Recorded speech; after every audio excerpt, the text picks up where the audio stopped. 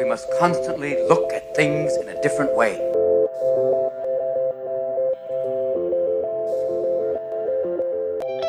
The Healthcare Education Transformation Podcast was created by two physical therapists out of the desire to learn more about the different educational roles in physical therapy and healthcare, and how healthcare education works by talking with educational leaders and people with different perspectives within physical therapy and across interdisciplinary lines on how education can be improved to disrupt the status quo of healthcare education. This is our journey, and thanks for listening. Are you a third-year physical therapy student that excels on tests when you have study guides, checklists, and deadlines?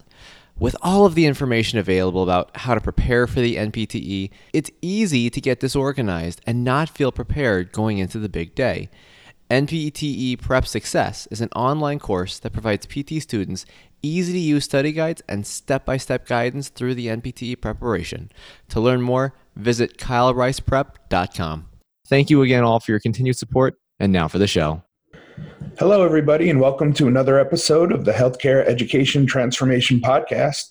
I'm your host, F. Scott Field, and as always, I'm joined by my co-host, Brandon Pone.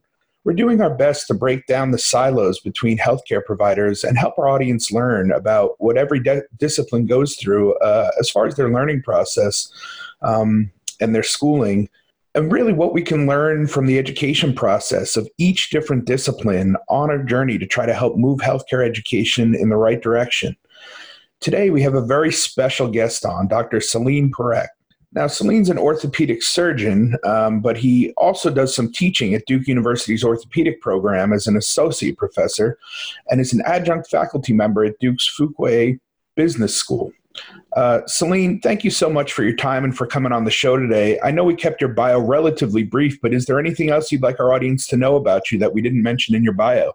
Yeah, I think the only thing is that that's one of the many caps that I wear, being a professor at Duke, helping to run the division for foot and ankle. But I've got an entrepreneurship bend where I'm really involved with innovation, product development, and teaching and training globally.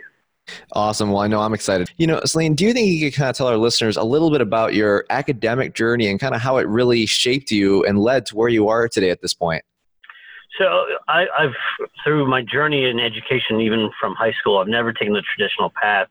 And so even in my becoming a surgeon or a physician, it's been non-traditional in that while I was in the middle of medical school, there was a lot of mergers and acquisitions occurring between different health systems. And I had decided at that time that if I really wanted to be a player in medicine and not really be what I call a victim or just a pawn of the system, I really should get my MBA and go to business school. And so in the middle of medical school, after my second year, I approached the dean of both the medical school as well as the business school and said, is there a way that I could do a combined MD MBA program? They both were willing to do a trial. And so I stepped away from medical school for a year, went to the business school, and then went back to medical school and became the first of what now is an established MD MBA program. And that has made the entire difference. Medical school teaches you to kind of digest a lot of information and spit that back out, whereas business school teaches you to work in teams, digest information, and create your own solutions. And so these are two dichotomous paths, but together really work synergistically. Yeah, that's awesome. I find that to be an amazing combination. Anybody that is in the medical field and goes into an MBA program could be a weird combo, but it really works out most of the time. I think people tend to learn a lot of really neat things from business school. But Selene, of all the avenues to choose in medicine, what specifically made you decide on pursuing orthopedic surgery? So when I was a really young child, 5, 6, 7 years old, the Jarvik 7 heart transplants were occurring and really were groundbreaking. And so I always thought I was going to be a cardiothoracic surgeon. But in high school, I got really involved in sports. I was very passionate about sports. I still knew I wanted to be a surgeon. I didn't know anything about orthopedics at the time.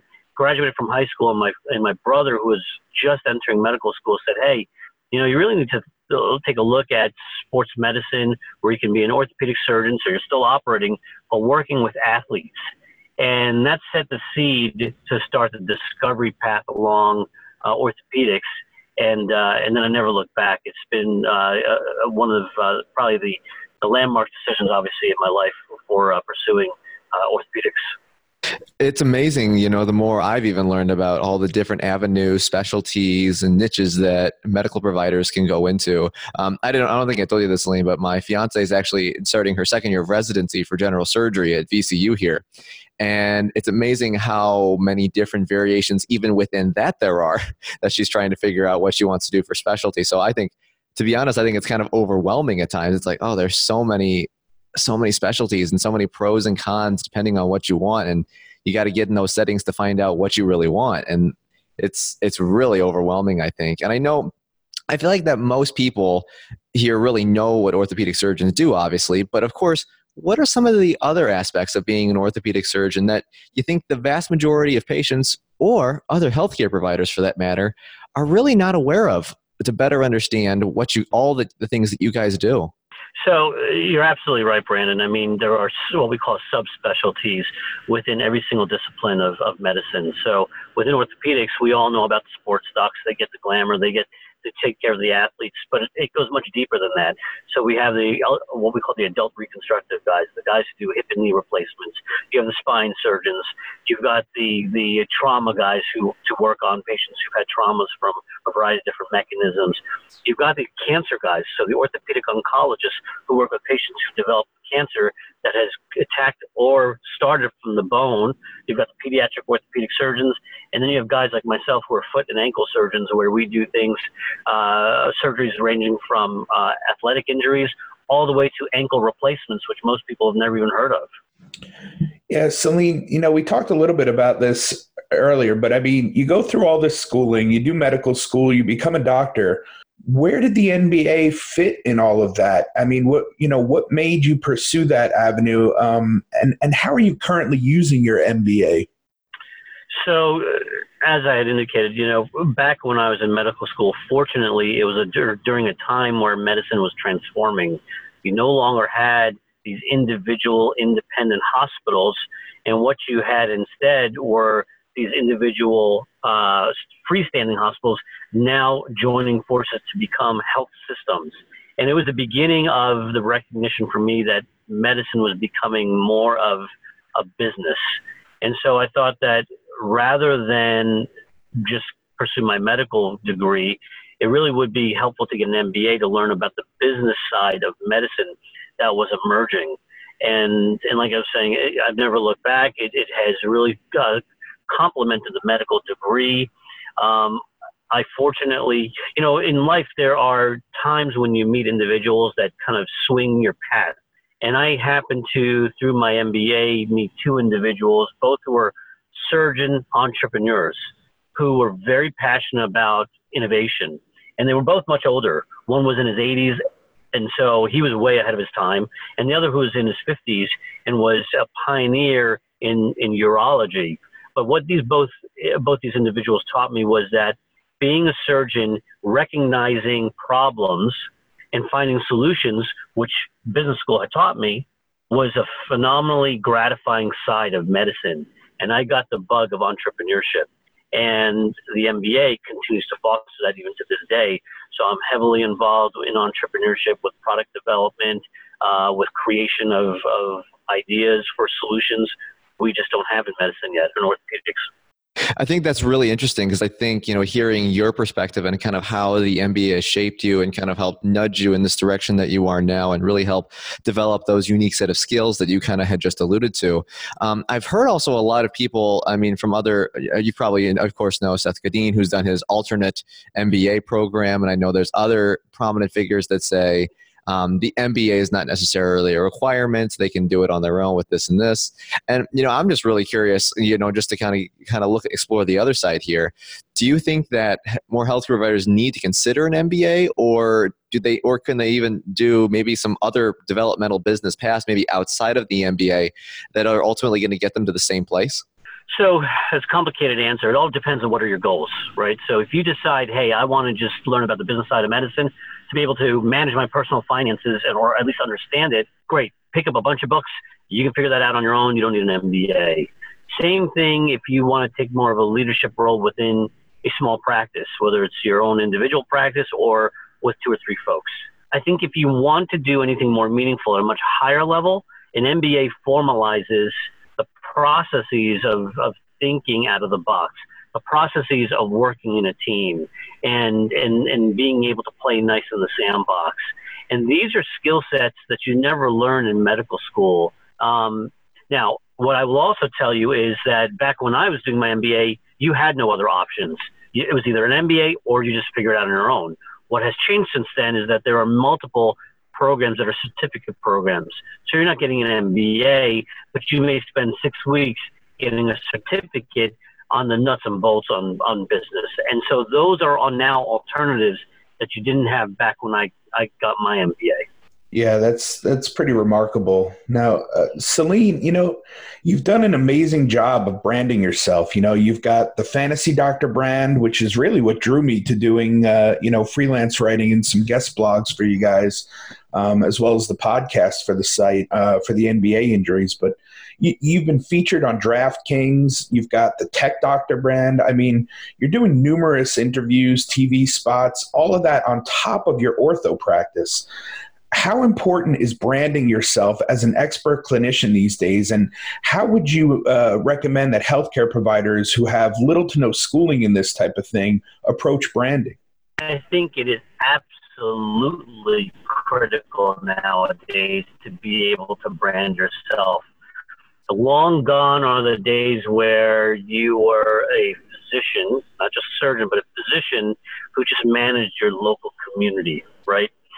With the advent of the internet, social media, every single individual on this can reach every other person on this planet to be able to potentially use these tools that we have to reach out and hopefully help other individuals from around the world.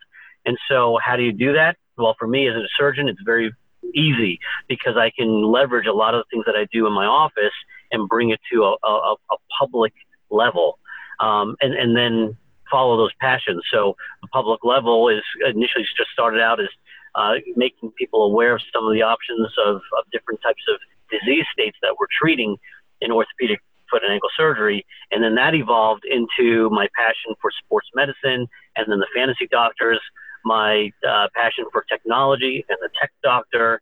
But I do think that branding is very important, and every single one of us should think of ourselves as a brand, just like an athlete does.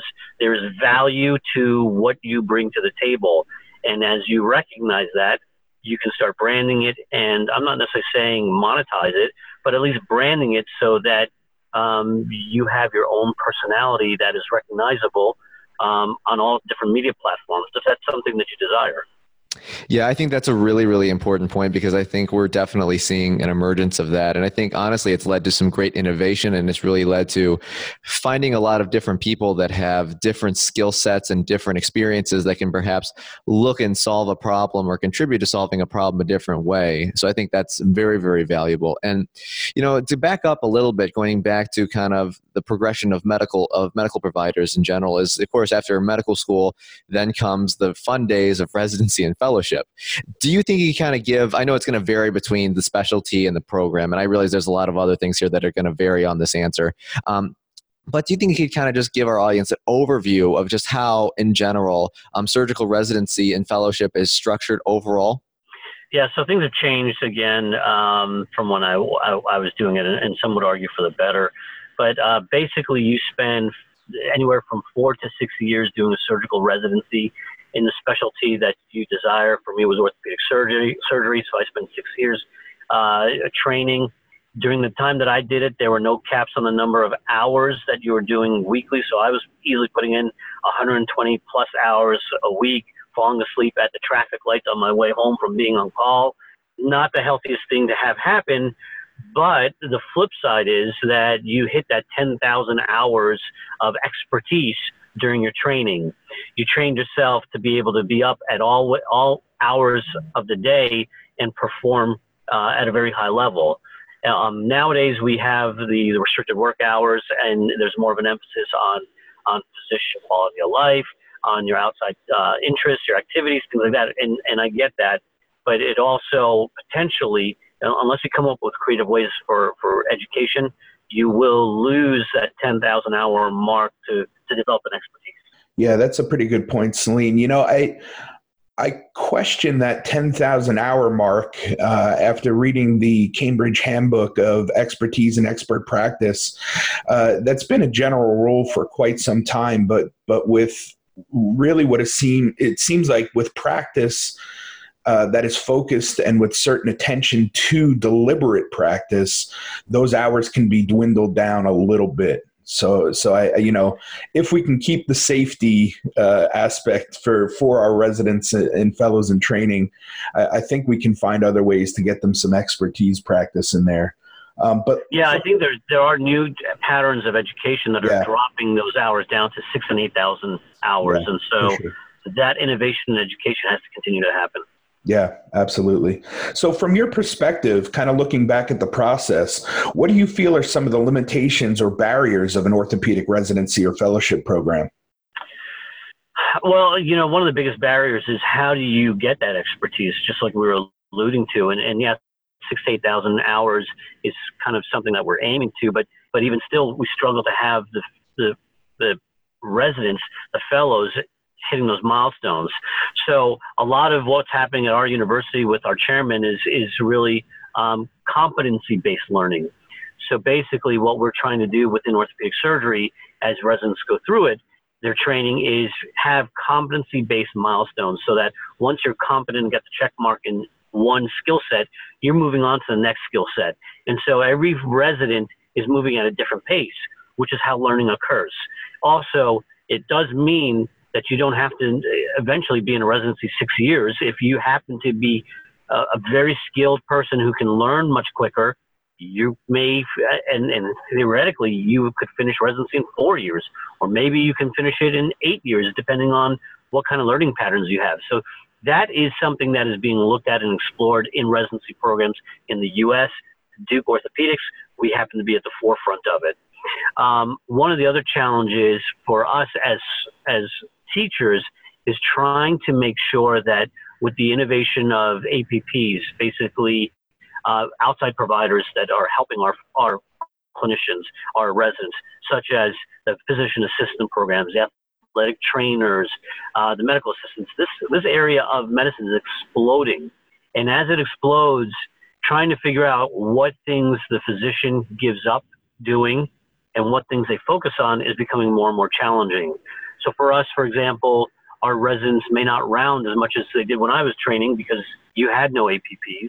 But now that you do, you have to figure out the division of labor and who does what. And the more important thing is how do you have seamless communication so that patients' safety does not get put at risk. So these are all challenges that are happening as education innovates. I think that's really important to gain some perspective on kind of what are the things that need to be addressed. And you mentioned kind of some things, including competency-based learning based on milestones throughout the resident's development or a period of time, and also maybe modifying the program length based on how that resident or fellow progresses through those milestones, kind of dictating the time that they need to go through that program, and also kind of teaching and kind of finding a better way to triage labor and time and making communication better. So I think those are some really, really good things. And I guess another question that I have as a follow-up to that are, what are some other things that you think that can be done to improve, not even just, let's take it a little bit more broader than just orthopedic surgery residency fellowship. What are some other solutions, apart from what you had just mentioned, that you think overall, across the boards, medical residency and fellowships need to start adopting? So I personally am a big proponent of learning about some core business skills that we just don't get addressed in medical school, in residency, or in fellowship. So half of what you do in medicine is delivering care. Well, the other half is learning how to manage your practice, how to market, how to read the profit and loss statements, how to bill, how to code. You never learn that anywhere along the way. You just kind of pick it up. But nobody formalizes that for you and makes sure you're doing it the right way. And so it's learning through trial and error, which is the most horrible way to learn. And so that is, to me, a very big area that is a deficiency in our formalized medical education. So, Selene, you're really in a unique situation as an educator, because you do some teaching at the orthopedic program as an associate professor, and as an adjunct faculty member at the business school there at Duke. So what would you say are some of the positive takeaways that you've seen from both the ortho program and the business school program? One of the biggest things that I've enjoyed about being an educator is multiple things. Number one, it's the passion that I bring to the table. So getting the younger minds passionate about what you're passionate about, having them see the world through your eyes, I think is fantastic. Young minds are like sponges. For the most part, they just want to learn and see the excitement that you have. I think that's been refreshing to me. It keeps you in the game, keeps you sharp. More importantly to me is the curiosity these young minds have. And so when I'm in the clinic seeing patients, when I'm in the operating room, when I'm talking to these business students, and they have questions about why are we doing things a certain way? Why are we treating this patient non-surgically versus surgically? What other options can we have? Those questions plant seeds in your head, and that's where your ideas come out of, right? And so I think that I've learned as much from my students, I call them my trainees, as they have probably from me. And I think that has kept my practice of orthopedics so invigorating. I think that's a really common answer that we've kind of heard as well throughout doing the podcast from other educators, that they learn not only about the act and the method of teaching, but also just learning new stuff about the content. And really, when students ask questions, it helps them and maybe puts things in a different perspective to kind of look at things a different way and learn. So I think that's a very powerful point. So, I've really learned and really enjoyed this discussion. I know it's been a relatively brief discussion because I'm sure we could each kind of talk a little bit more on a lot of these topics, but the question that we like to end with every single episode is this follow-up question.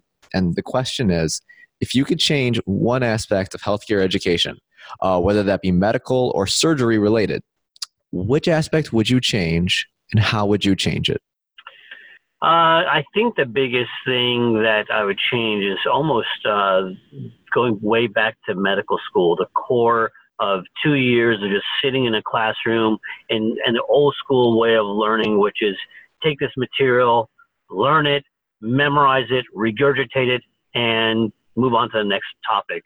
And we're already seeing some of that change already, but it needs to be more interactive, more purposeful, and in my opinion, more driven about the questions remaining and technologies and information that could potentially help you provide new solutions.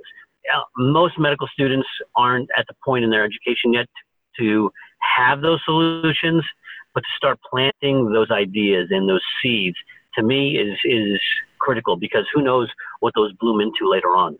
Yeah, that's a great answer, Selene. I can't thank you enough for your time and for coming on the show today. Could you tell our audience where they can find you online and on social media if they have any follow-up questions or just want to chat with you? Yeah, absolutely. So you can follow me on my website at Selene Parekh MD, which is a hard name to spell. So it's Selene, last name Parekh, ParekhMD.com. That's also my Twitter handle at Selene Parekh MD. And if you can't remember any of that, you can always get to me through the Fantasy Doctors. So if you just look at the Fantasy Doctors, either through the website or our Twitter handle, we're constantly fielding questions and comments through that as well. Awesome. Very good. Well, thank you again so much for your time and for your insight. It's always a pleasure. Thanks, guys. Appreciate it. Access to healthcare is one of the largest issues facing both providers and patients, as millions of people worldwide lack timely and affordable access to healthcare. Anywhere Healthcare, a telehealth platform, is a simple, low-cost option for providers and patients that eliminates the barriers to access to all kinds of healthcare. To find out more, check out anywhere.healthcare, which is available in our show notes. And if you use the code HET in all caps when you email to sign up, you'll save 25% off the total cost. Thank you for attending class today, and we hope that you learned something and gained value from the content. If you'd like to schedule office hours with us, feel free to add us on Twitter at HET Podcast, on Instagram, HET Podcast, on Facebook, the Healthcare Education Transformation Podcast, and the homepage, healthcareeducationtransformationpodcast.com. And for those of you following along in the syllabus, extra credit can be obtained by liking us, sharing us, and leaving a review. Let's continue our journey up Mount Educational Success as lifelong learners.